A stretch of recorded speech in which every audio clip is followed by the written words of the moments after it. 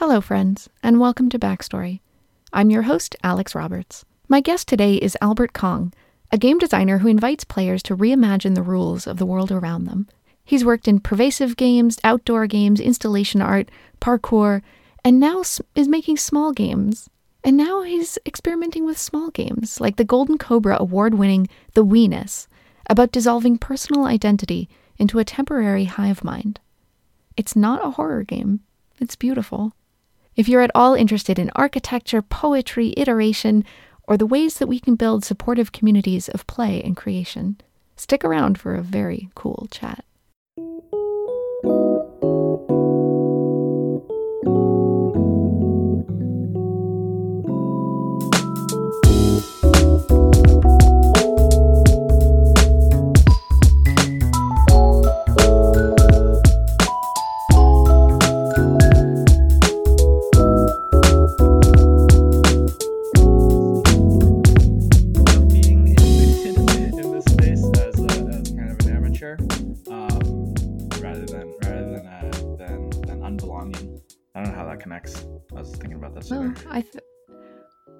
What brings you to that place? Like, rather than, because a lot of people on this show specifically even, but like a lot of people talk to me about not being sure if they belong or feeling like they don't belong or feeling like they're not legitimate or like, am I a game designer? Can I call myself with that? Which like, what puts you in the place of just like happy to be here?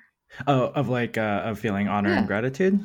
I think it's just the recognition that it's kind of a boring question, like it's not that worth like dwelling on that part of that feeling, the imposter side of things, right? And I think it's actually a lot more interesting to think about feeling honored, feeling welcome. I was thinking about something that I heard a while ago, where someone was suggesting instead of feeling sorry for like minor mistakes we make in our lives, instead of saying sorry, to say thank you.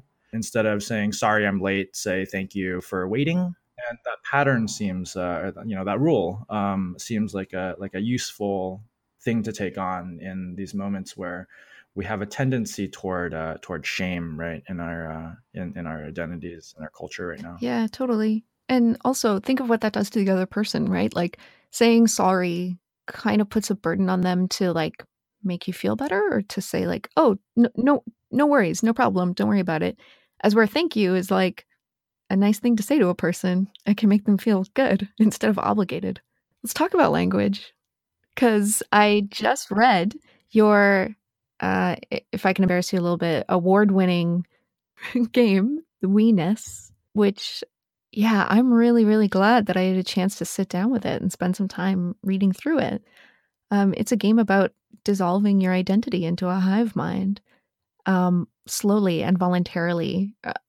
And by voluntarily, I mean like curiously and enthusiastically, by having a conversation that kind of restricts your use of language, like very slowly and gradually. Or I don't know, does it restrict language?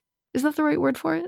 Well, that's the word that I use in the writing of the game. Yeah, like we say to restrict. I'm not sure that's the right word, because it's like how do we talk about like restricting on one, like our own restrictions that we make on ourselves? How do we, like, what is the right word used for like deciding to speak in a certain way because we want to live toward a certain value, or create a certain sense of sociability. I wanted to be gentle about the way that we ask people to change their language at the beginning, and then kind of later on it becomes that once you become a group identity to a degree, that's when like it becomes more of a feeling of not even restriction then, right? Just something that's yeah, I don't know the right word here, because it's such a different way to be, like this, like playing this game. I've played, we originally played it for like 6 or 7 hours. It was when we came up with it, and then I played it for like lightly for another like 12 hours with a different group later. And it's just like when you try to get into this headspace, it's hard to find language to talk about any of the things that happen, because it brings you into a different kind of being. Right.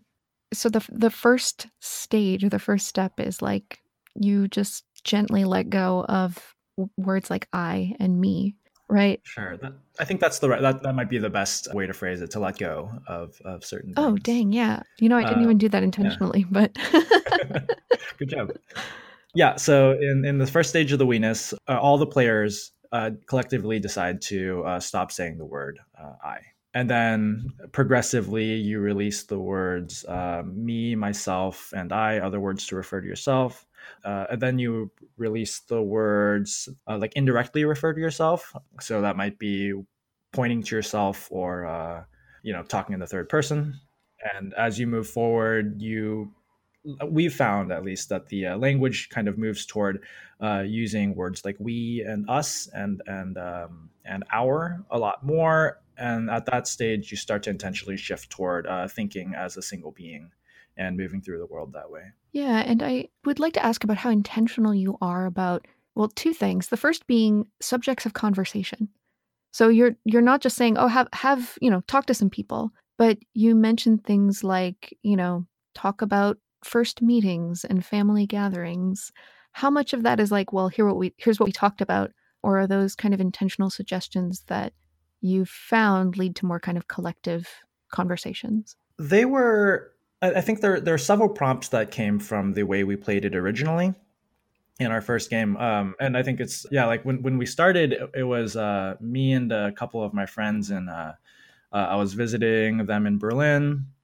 And apparently they just have a lifestyle where they can just hang out most of the day and just like sit together and have breakfast and then wander around all day.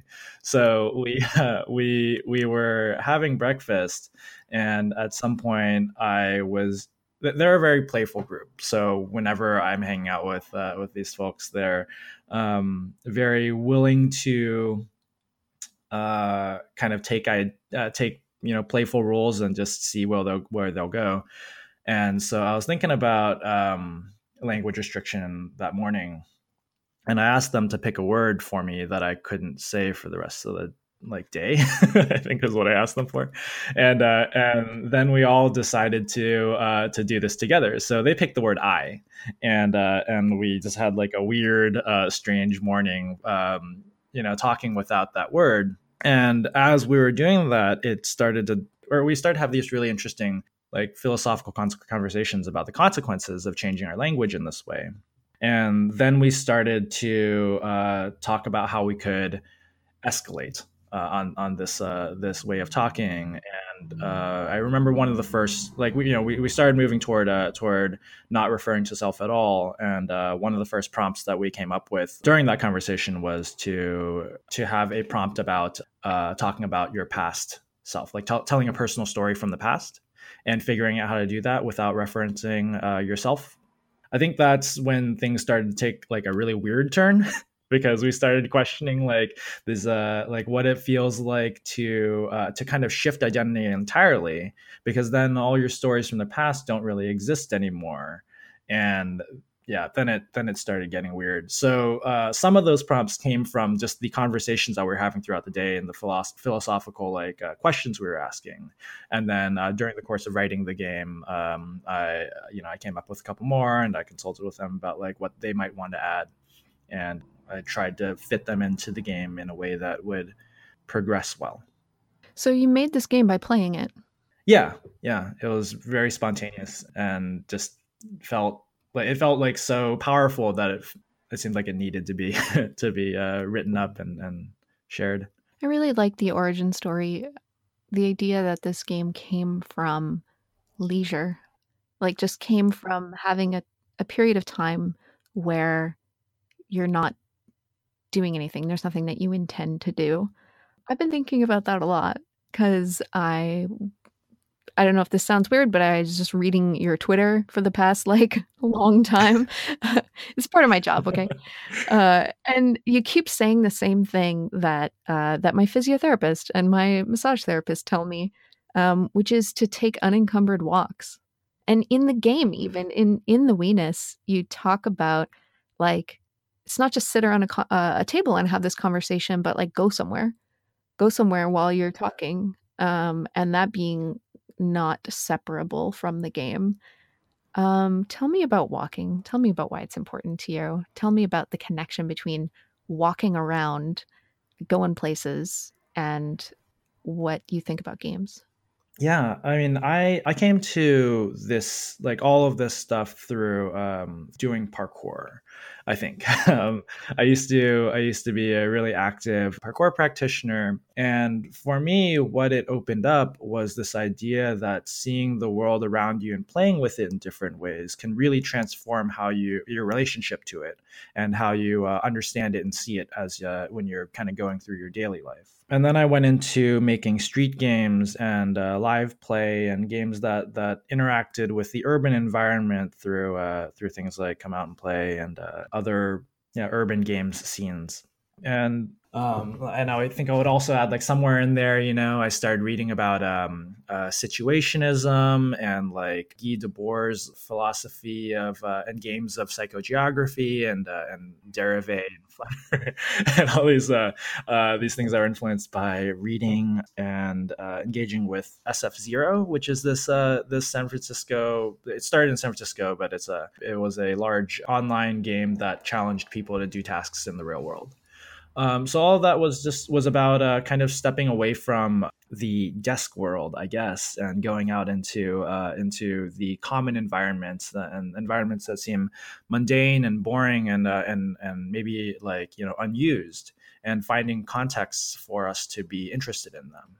I think, like, for me, just kind of the boring walk, or the or the aimless walk, the way that you're talking about, and that your physical therapist is talking about.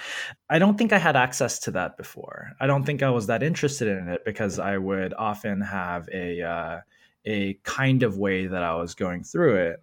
But I think that's also useful. I think about this in sort of the relationship between, like, walking meditation or like active meditation and sitting meditation, where, like, you might just, like, walk aimlessly, and let your mind wander and kind of have that piece of observation. But I think it can be, at least for me, it was always really useful to have games to play in that period, games that kind of activated a kind of playfulness to the activity and kind of pulled me out to do those things. It was hard for me to kind of wander on my own without any prompting. At the same time, I think it got me a lot of the benefits of walking around, because I would walk and I would see things and I would take time to just in the world, in my body. We are so not done talking about parkour. Oh my goodness. I'm thinking about the way that role playing games kind of replace social rules or add additional ones. It's like follow most of the implicit social rules, but now you have this new rule set. Or, replace these three social rules with these new ones for, a set period of time.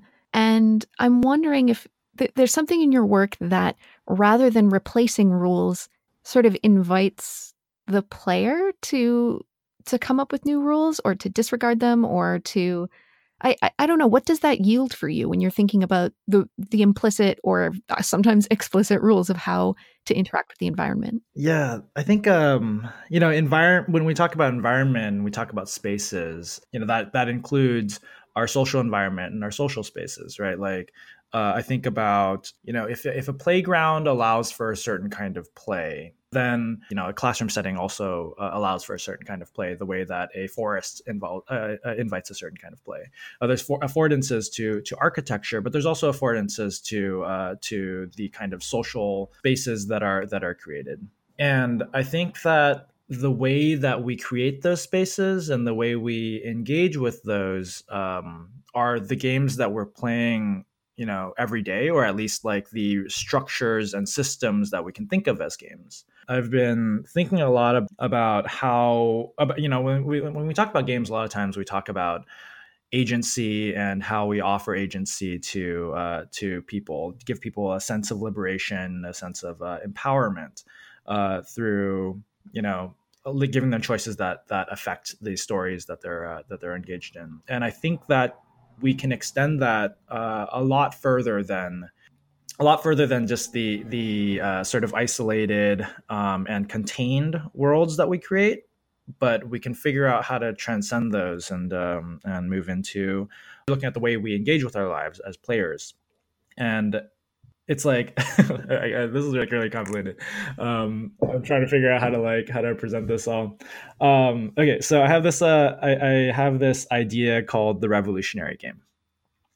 It starts with this recognition that games are everywhere in our lives, even the ones that we're not choosing to play. We are constantly in a nested complex of different rule sets that are designed by people, and like all of our social systems that we're in can be looked at as games that we're playing. If we can see that, then I think it opens up a lot of things. It opens up that there are implicit rules to games that we could make explicit. And if they're explicit, it's also easier to see it as a game, and it's also easier to learn how to play. When we kind of come to a total understanding or a more full understanding of constructed games as making up our social world, I think it helps us understand that we have the power to construct new games that we can play in the world. And I think that's the kind of social change that I want to see more than reform. I want to see the revolution of the ways that we play with each other. I want to see revolution happening in the small systems that we do have plenty of control over, our relationships and our families and our clubs and our temporary gatherings of people or parties, celebrations. So I guess that's where I am often thinking when I'm designing is how do I create something that can bleed in that way, that can give people a sense that they can change their lives in small ways and not be beholden to the cultural rules that feel persistent and oppressive. Right. I think I'm hearing you say that there's value in playing a game to realize or to just bring a slightly greater awareness to the fact that you were playing a game before and you're still playing games. Yeah. I wonder, I mean, I'm totally with you on the perspective of that kind of realization, right? Games are super pliable, they're iterative. And so if that's what social systems consist of, then we can just keep hacking them and keep iterating them. Some games are like not fun and I can't stand them. Like how thinking about the difference between games and play, how do we make those games more playful? What's the value of bringing like, because I don't find that any of your games are like super like dead serious kind of like stereotypical Nordic LARP stuff. There is always this element of like just being playful and exploring and doing things for their own sake. I don't know. Is that, man, I don't even know the question I'm asking. I'm just thinking about playfulness. Yeah, I think, when I started thinking about the social, I don't know, revolutionary game stuff, it started with this idea that not all games are fun.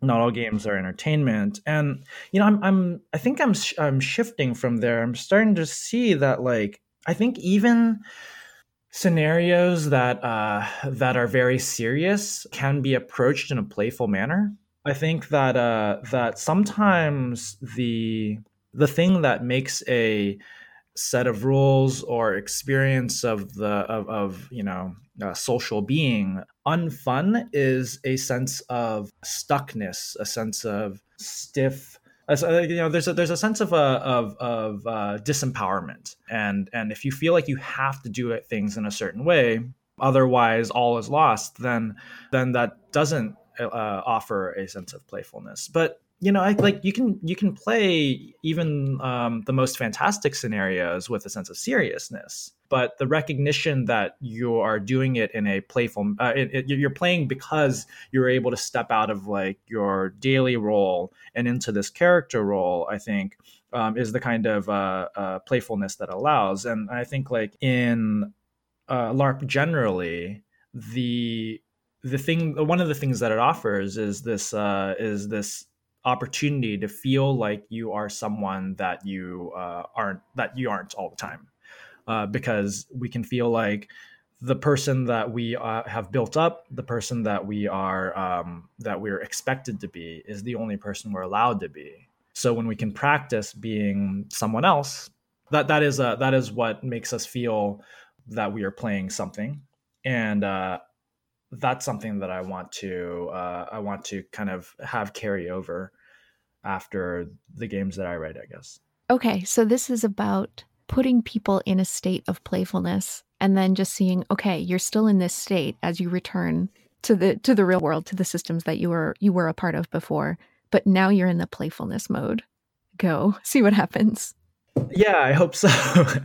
Yeah, what I mean, like when we were writing, or when I was writing Weenus, one of the things that we talked about was, is this something that we can turn on, like a mode that we can turn on among people that they can use anytime, right? And we have like plenty of these things actually in the mundane, like non-game world. Things like, I think that that things like nonviolent communication, right, like as a methodology, is a kind of game that you can bring about when you need it, right? Or just generally, like mediation is a system that you apply to change the tone and the environment of the kind of conversations we're having. So for Weenus, I was thinking, one of the things that we thought, and this is weird because I like feel like I need to constantly switch over to the we frame of talking whenever I talk about the design of this game, because it happened so emergently among like a group of people. I was just the person who submitted it.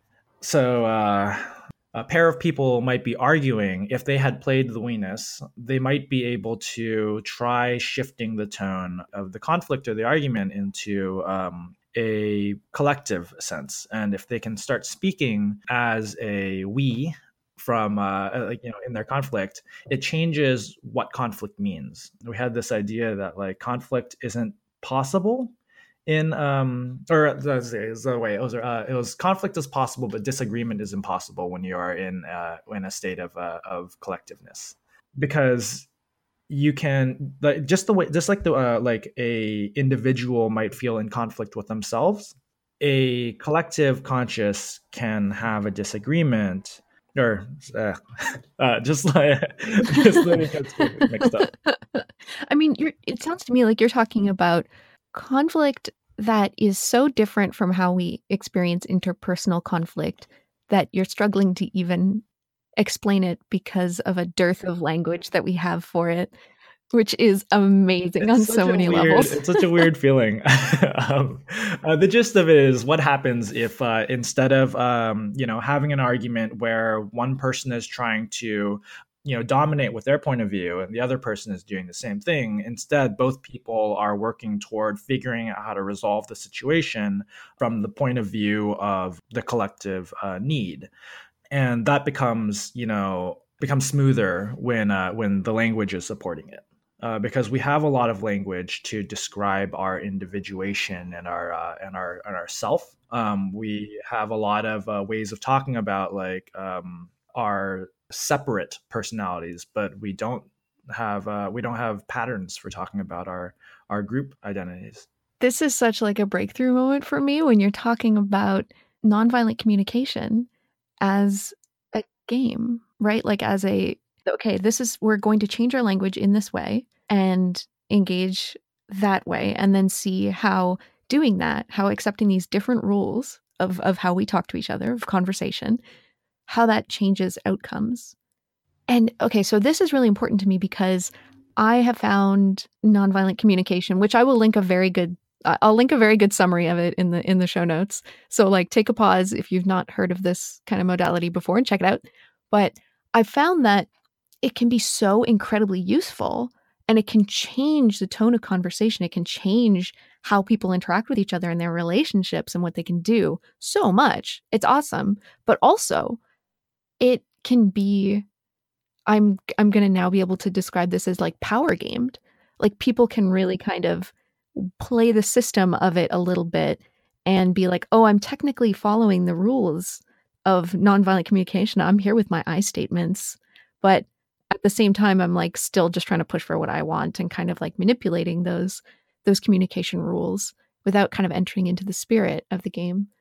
And this was distressing to me before because I was like, well, I don't know if I can like really get behind this now. But now I'm like, oh, it just means it needs to be hacked. Like it needs to be iterated. We found a bunch of broken rules in it.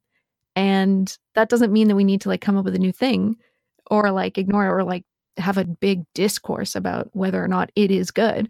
It's just like, oh, cool, I found a bunch of bugs. Let's tweak them. Yeah. Let's play with it. And I think that that's something that we don't recognize we have the power to do in every social system that we have and that we're participating. So if we recognize that fully, and we have, I think, a game design literacy or a game literacy culturally, I think that's one way to empower us to build better social systems for each other. Absolutely. What are some of the ways that we can expand game literacy? I don't know.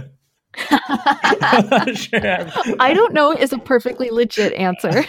It's a big one. It's a big question. I mean, one of them is making games that are fun, I think, right? Like creating games that are interesting, that can. I mean, I think like if people are playing more games, this is games literacy. And you know, I've talked to a lot of people who I've shared these ideas with a lot of people who hadn't considered this at all, but if they are games players or games designers, the idea clicks pretty quickly. And I think it's about bridging the ability to, or it's about bridging kind of our stuckness and our like sort of lack of agency in the common world with a kind of agency and design literacy through the play of games and the proliferation of games. I don't know how useful this kind of conversation is. I don't know, like 50 years ago, before like games were as widespread. And even now, it's tricky because you talk about games and people are immediately thinking about video games. And so I'm always that's always like the first thing that has to be explored is what are the games in your lives that aren't video games, and the ones that aren't entertainment, or rather just, you know, the ones that like, what are the games in your lives that are that can be, you know, closer and closer to recognizing that all things in your lives are games. What are the ones that bear the most resemblance to the invisible games? Okay, so Mount Kaz. Oh, sure. Because you were talking about gathering earlier. You were talking about gatherings of people and as this opportunity to like institute systems and rules, but in a way that everyone participates in. So I want to talk to you about gatherings at this. I don't know, how would you describe Mount Kaz? We've been calling it a renegade art space or a renegade community art center. Mount Kaz is a house in a small college town, Corvallis, Oregon. And my partner and I moved out of the Bay Area about a year and a half ago, and we moved into this house and just found that we had like a lot more space than we were used to having, being in the Bay Area and renting like a room. In, you know, the place that I was renting, you know, we had a shared living room that was like that we used, but it was like pretty small. My partner's San Francisco apartment was like two bedrooms, one of which was the living room. So there was just the, you know, room for two bedrooms and like a kitchen. And we came to this house, and it's in a smaller town, so rent is cheaper and space is more available. And we have like two living rooms, and we have an extra bedroom, and we have all this space. And we thought that it doesn't quite make sense to us to just have it for ourselves.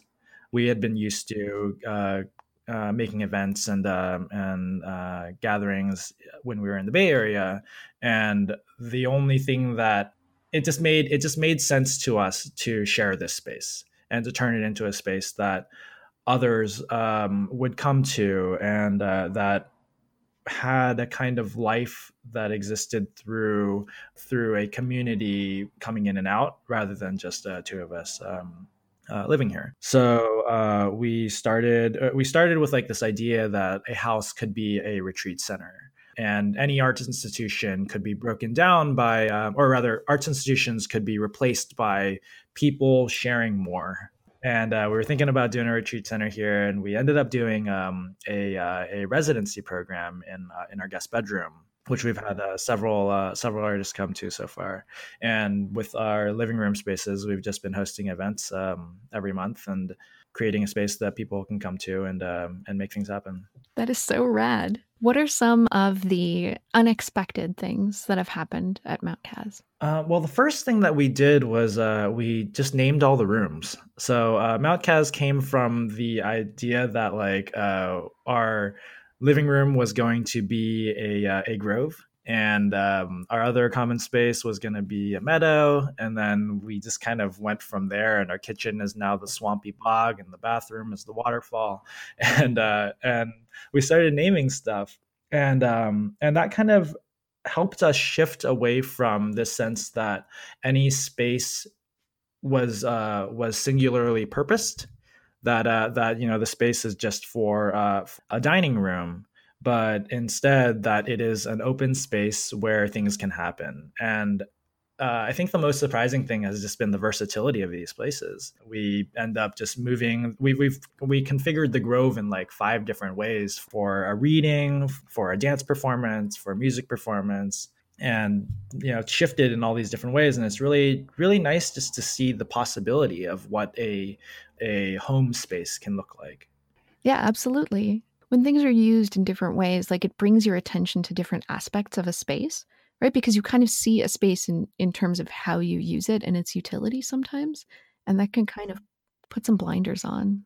You can get a little too focused. Yeah, and again, that's something that I learned from parkour too, or an instinct that I think I gained from parkour, because it took us to all these different urban spaces where we looked at a wall differently than we were supposed to, than it was meant for. And instead of a wall being a barrier, instead it was now like a toy for us. Instead of keeping us out of something, and our purpose isn't to break in, but our purpose, I think, is to be able to reimagine our spaces and reimagine the ways that our bodies can exist in those spaces. So things that are meant to slow us down became something that we would use to change our position or be in different places, and things that are meant to separate areas become the bridge for them. I can see this sort of just the value of feeling a little bit of resistance to the encroaching feeling of rules, right? I think that spaces are more consciously designed than maybe like earlier in the 20th and 21st century. And that's cool. And design opens up a lot of possibilities. But also, again, you can have this feeling like, well, I wasn't consulted on how my neighborhood looks right now. Have you ever read Christopher Alexander's Pattern Language? I have not read that book. I have only heard Jay Lee and Jason Morningstar talk about it, which is a very fun talk. But tell me about your experience with the source material. Yeah, it's fascinating. I only ran across it like I guess earlier this year. So one of the reasons that I came to Corvallis was to, I guess, abandon the art life for a little bit, or at least like that kind of dedicated, like, what's the right word, like, I want to use fervent because that's what Jackson um, used, but I kind of like dedicated struggle for like an artistic, like a meaningful artistic life as like this kind of soul way of being, or I felt like I needed to shift away from that. And explore another part of who I am and who I could be. And so I moved back to work with my dad, who's been a builder for decades, a home builder. And we're working on this project and building a house. And so I picked up this book about architecture, like actually for architecture, which has been used for like every other kind of architecture, but no one talks about it as much in the context of like actual home building. Yeah, but the philosophy of it is that like we can give people tools to design small things, right? Like from the largest to the most minuscule part of our lives can every built part of our lives can be designed by the people who use them, rather than the people who are kind of like overlooking the entire course of things and designing everything for in a sense an audience. We can do those ourselves. And one of the principles that they have is that the organic order that comes from people slowly building up their spaces over time is kind of the most beautiful. Comes up with creates the most beautiful versions of cities.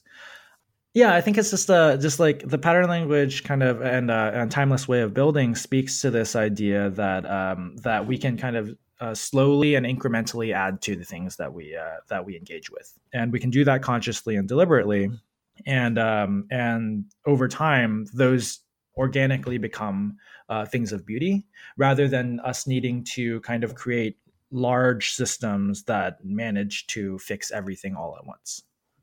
Part of the philosophy of a pattern language is a architectural reaction to modernism and the kind of urban planning modernism that led to famous architects or like really high profile architects trying to design cities entirely from the top down.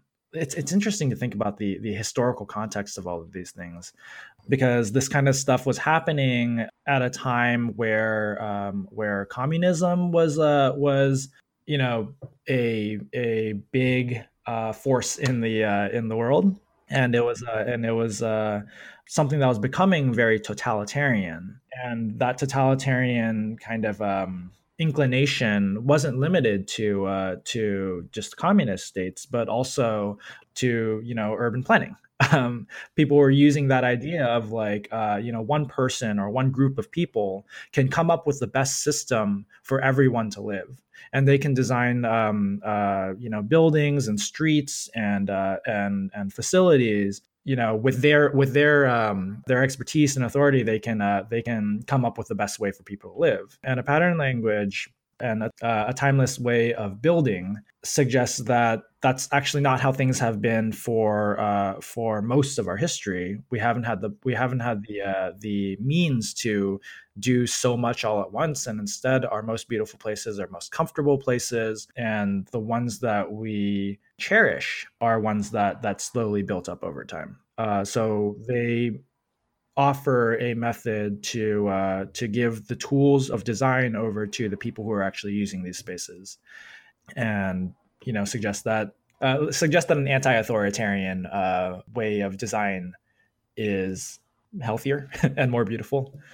Yeah, this is very refreshing for me because I do see this kind of tension between a lot of the very design minded people who I speak with, who want to make great things and want to improve people's lives by designing better systems. But often that can really sound like I'll build them a really nice cage. Yeah, I respect all of. I think that their intentions are good, right? It's not a question of like good or evil here. I think that we have been trapped in a century of thinking that has tended toward this assumption that celebrity and personality and sort of individual what's a good word for it? Charisma? Yeah, charisma, but also like expert. I guess just expertise, right?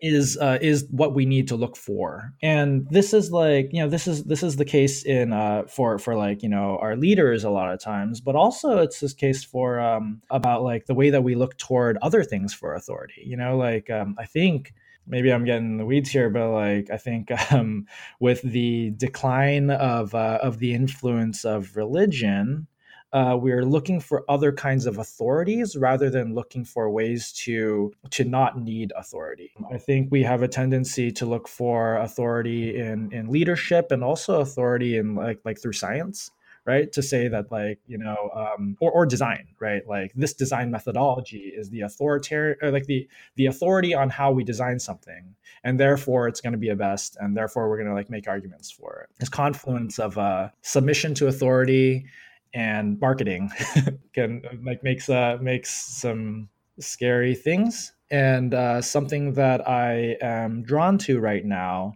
is and something that like this isn't new, right? Like but I think it bubbles up more and more as this kind of bottom up put the people in charge of their own lives way of reorganizing our world. And that all starts with little experiences that just remind them where they are. Remind them what they can do. Oh, I love that. So for for our, like our house, right? It's nothing like we're not trying to change very much. We can't do very much with like I don't know what this is like 900 square feet, right, or 1,000 square feet of home. But we can we can gather like 30 people at a time. And I think that in those moments, we can give them an experience. We've had a LARP in here. We've had a bunch of different kinds of performance, and we can give them an experience that both is hopefully nourishing or refreshing and entertaining, but also helps them see that their homes have a lot more possibility than they might have been thinking about. And by extension, maybe they as people have more possibility than they have been assuming. Yeah, just open that up. As we get to the end of our discussion, Sandbox, which was kind of connected to Come Out and Play. Actually, for one thing, I'm just interested in how the very, very different project of Come Out and Play in San Francisco, like thinking about now the work that you're doing with Mount Kaz and how different it is. But I'm betting you anything that there are lessons that you're bringing from Come Out and Play to what you're doing now. If only I want to do something different. I mean, I'm curious about the contrasts in those for you. Yeah, I mean, I wish I could. I wish I had like time to talk about all the steps that kind of happen in between, right? But I mean, I'll try. I do think like somewhere along the way, let's see, I've done a lot of different kinds of things that do kind of feel disparate, and I guess we haven't talked about all of these, off mic either. But like, I studied linguistics and I was a unicycle basketball player. I did not and know that. I did a lot of parkour. Yeah, and I've been in a lot of different places, and somewhere along the way, I think I remember thinking about how I was jumping around to all these things that felt so different, and it felt like there was no chain between them. There was no like link between them all, and I was just kind of it felt aimless, and I was kind of depressed about that. I think when I was thinking about that, I started looking for the ways that they connected. And I think sometime around then, someone asked me, like, how did you get to where you are now? How did you become the person you are now? And I started to see that, like, unicycling led me into being interested in like just weird stuff that no one else was trying yet, or that like wasn't that I found meaning in doing things that weren't just for social validation, I guess. That led me to doing parkour, which was like at the time when I started, just like totally burgeoning and new. And it was just like something we could barely find videos for. And parkour led me to making games in urban spaces, and that led me to wanting to come out and play, and that scene led me to wanting to design spaces and change the way that we interact with spaces. And I think that's that might be a close link to what we're doing in Mount Kaz, because I think that Mount Kaz is a game, right? I think what we're doing in this house, when we're temporarily changing the context that this house is used for, not just as a place to eat and sleep, but also as a place to sing and to dance and to gather and to share. That is a kind of game that we're designing for this specific space. I don't know how Sandbox connects here. Well, it's in there. But that was a place where, from what I understand, it was this sort of outgrowth of the Come Out and Play Festival where you could come and play test outdoor, kind of larger scale games. And what I loved about looking through the kind of records of it is that it was very much just this like Facebook group. There would be like an event with just like a MS Paint picture of a map being like, come here at this time. Like just the sort of immediacy of it was very appealing. And I'd like to hear about your experience of it. Yeah, it was great. When I let's see, when I was directing Come Out and Play, I directed Come Out and Play for 2 years, taking over for Catherine Herdlick, who started it with a bunch of other folks in New York. And I ran the festival, and I met a bunch of amazing people, and there were a lot of people who were interested in this kind of this space as a artistic medium. But we had nothing to offer them except this annual festival where they could play. And I wanted a space where I had more opportunities to invite people to try out this thing. Instead of something annually, I wanted something more regular, and this was just from my experiences running a parkour community and being a part of gathering people on a regular basis. So we made Sandbox as this it was inspired by Sandpit, which was the hide and seek London-based outdoor games group. They did something called Sandpit, so it's a direct name borrowing. It's the Americanization of theirs, and I think the New York Come Out and Play had an event called Come Out and Play Test. So we didn't have anything in the Bay Area at the time, and so I created this event, and I was really interested in the ways that there could be a dialogue between designers and players, which didn't feel like the dialogue in the sense that like players who were interested in stepping into the designer role or learning more about design could become could do that. What I had experienced in a lot of games playtesting and user research kind of spaces was that it felt very one-sided. It felt like the designers are gathering information from the players, and this is like when I was working on video games. The designers are gathering information from the players and like kind of using this to make a better game. But what kind of things do we have to offer the players if they're interested in coming into this space? So Sandbox was modeled after poetry open mics. I was thinking about the idea that like in the poetry community, it's a community of people that share with each other rather than a commercial model of research.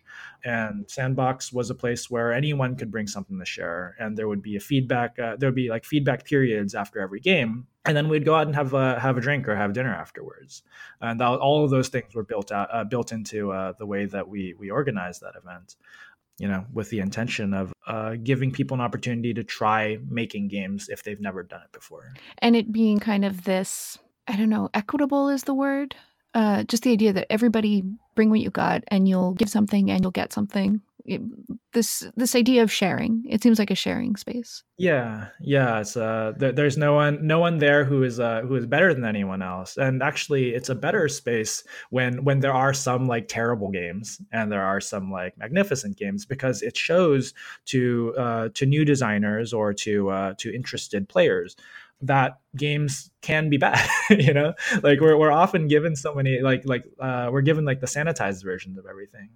And I keep thinking about this moment. I went to this installation by the artist Tom Sachs, and they build large, really impressive installations out of like found materials and kind of scrap materials. So they made like a moon lander out of like plywood and steel and like a bunch of stuff. But one of the things that they do is they like every time someone hits their head, like when they were building it, every time someone hit their head on the door opening, they would like leave a mark there, and like they would leave all their like measurements and like all the stuff that they wrote on the walls there to kind of like show that this process that there's a process of creating this thing, that their making of the thing doesn't start as this like kind of fully formed pristine vision of like something that is going to definitely work, but it's something that evolves and grows and like organically becomes the thing that you see. I love the idea of celebrating and uplifting bad games that just failed to do what you wanted them to do. Let's totally do that more. Like when because part of making a game is making bad games. And usually the first version of anything you make is going to be kind of bad. And like, I don't know, but we just put those away. I don't know. It would be interesting to just say like, here's this game that I made. It totally failed. Check it out, everybody. Look at this garbage. Yeah, I'm also really influenced by this idea of like game poems. I read Harry Giles wrote a primer to game poems, and he kind of talks about this like this idea that brings together instructional poetry and poetic games and like all sorts of things that might be classified as game poems. But part of them is that a lot of them are like unplayable. You know, like if you look at Yoko Ono's Oh my gosh. I'm sorry. You're the first guest to talk about Yoko Ono. And she is like one of my favorite game designers. She's like my white whale backstory guest too. Like if anybody listening has a connection with Ono, hook me up. Sorry, finish what you're saying. I exploded. That's fine. Yeah, I mean she's great, right? Like the work that she does is I don't know. I got the chance to see a retrospective that she had at one of the modern art museums, and they had bag piece there, which is this piece where the instruction they have this big like black bag, and the instruction is two people go inside, they take off all their clothes, they exchange clothes, and then they do that again, and then they come out of the bag, and you can kind of see out this bag from the inside, but you can't really see what's happening inside when you're on the outside. So she does these really strange pieces, and a lot of them, if you look at like grapefruit or acorn, they're kind of unplayable. They kind of only happen in the mind, but like those ideas are as important as the actual playability of a game sometimes. So when we talk about like putting out bad games, it's like the ideas of these games are worthwhile, and the practice of coming up with ideas is part of the practice of making games, and also the practice of imagining like a kind of way that something can be played is part of imagining a new world. And those tiny sort of unplayable ideas, like encountering things that almost work or that you want to work but don't, I think that gets so many sort of creative things moving for you, right? Because you're like, oh, I really want this to work. Why doesn't it? What is the piece of it that I want to work? What aspect of it could work? And sharing that kind of stuff, you might be able to inspire someone who has an idea that allows that to work. It's worth letting that exist in the world, and letting any kind of creative pursuit be a communal one, letting it be something that is shared and celebrated together. And I've been really enamored with the LARP community because I do see that kind of stuff happening, and I think part of it is similar to why I was drawn to these other kind of weird sports, is because when the community is relatively small, you have no choice but to kind of share more and work together, and that creates a kind of intimacy and a shared context that builds a more explorative, I guess, and experimental community rather than one that's like product focused. Yeah, and like one that's really focused on like, check out this amazing thing I did. Aren't I amazing? Yeah, right. Like, what is the cure for status? What is the cure for status? Okay, I have an answer. Oh, whoa, awesome. I did not expect an answer. I don't know if it's the right end. But I've been working on this project called the Goblin Service Union. And the idea is that it's a international union for people who want to do mischief as service to the world. We bring out our inner goblins and perform mischievous, playful acts in public to shake off the sense of dullness and stuckness for bystanders and onlookers. And so one of the rules that I've been thinking about is how do you recognize the importance of like leadership and organizational just organizational roles without like glorifying them. And so in this case, I have established a rule that in this group, the leader of the group is always known as the butt. They're the first butt of every joke, and they're always kind of pranked and poked at until they step down. And so we create this role that is necessary and celebrated after the fact, but while it's happening, we mess with them. I guess this is more about like the question of leadership, and but maybe in status we could do that too. Like if we kind of I feel like it's related. I feel like it's a big question too. It's like it's an important question that we are in a society and a culture that really wants to create hierarchies and move up and down them, and I think that's that's an effect of hyper capitalist society where our social capital is part of like the power that we have. Yeah, yeah, it's like another good that we can produce or hang on to or hoard or Yeah, exchange. commodify, Yeah, right? yeah. Yeah, it's become like we have gotten to the place where everything has been commodified, and and the last thing that we have to commodify is ourselves, and so we're doing that. I don't know. I feel like that whole last section could be cut because I don't know where No, I was going with no, it. it's actually the most important thing that we've talked about this entire time. Like just thinking about like self as product and I'll leave it up to our listeners to wonder why we do that and to be gentle with themselves if they have noticed themselves doing that because I understand like at a certain point you're like I need to survive and I don't know how and ugh ugh Yeah, I mean, I guess like maybe I have a better answer than what I offered earlier in terms of hierarchy is to be really intentional about gathering a supportive community around you. I think I think a lot of our kind of social scarcity and sense of anxiety and fear come from the way that we've been isolated from each other, and the way that we've bought into a narrative that like we have to be responsible entirely for every success that we have and every failure. And if we can really earnestly build a community, a local one, usually with a lot of dialogue and a lot of active support, I think that that alleviates the need for being better than other people and for hating yourself when you don't live up to something. yeah, that sense of competition. You know what? I think this takes us back to language.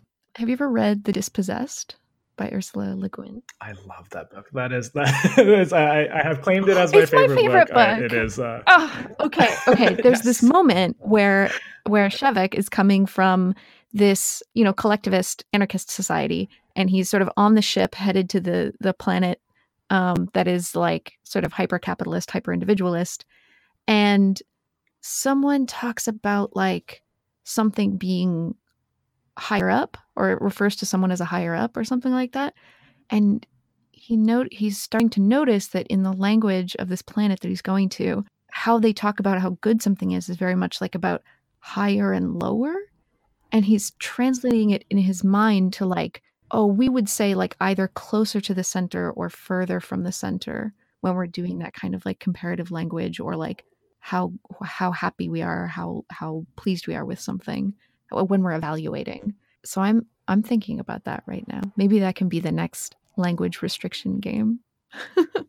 Yeah, I mean, I think that book was very much on my mind when I was writing this, just to think about how language affects the way that we allow ourselves to think, I guess, and to think about like poetry and the use of metaphor as ways in which we understand the world. I don't really buy into the idea that language defines how we think, but it certainly reflects how we think, and it can be a tool toward changing how we think if we want to.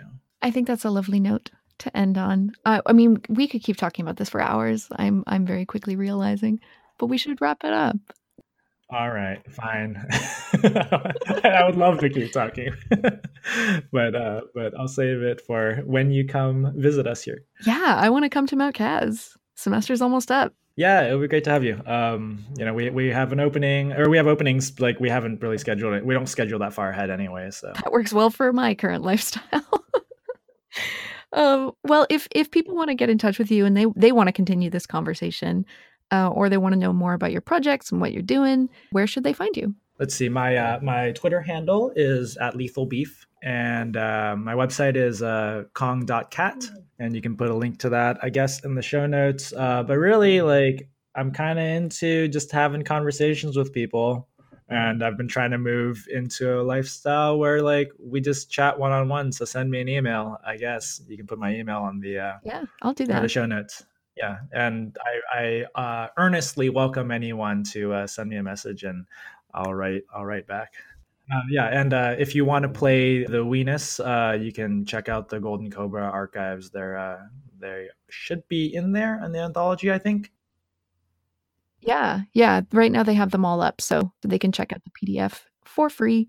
Just take a gander. Even just reading it, I think, does really cool things to your brain. But playing it would be even better, obviously. Well, thank you for that invitation. That's beautiful. And thank you for coming on and having this convo. It was really, really great. Yeah, thanks for having me.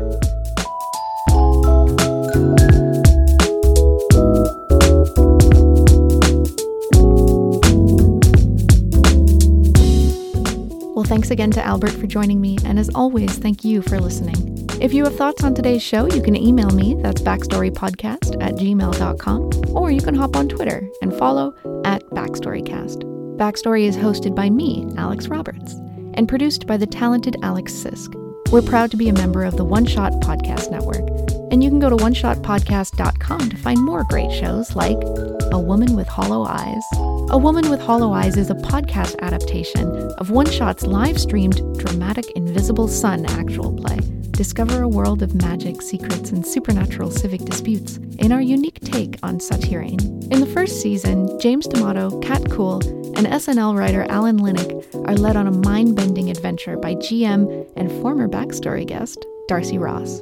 Even if you already saw the streams, you will want to listen to the podcast for the incredible soundtrack composed and edited by Will Lovendahl. You can find the show by searching for A Woman with Hollow Eyes or Darcy Ross on iTunes, Google Play, or your favorite podcast app. Music for Backstory is provided by Ujiko. The track is called Thinkin' of You, and you can hear more by searching UJICO on YouTube, SoundCloud, Spotify, or wherever else you get your chill beats. Talk to you later, friends.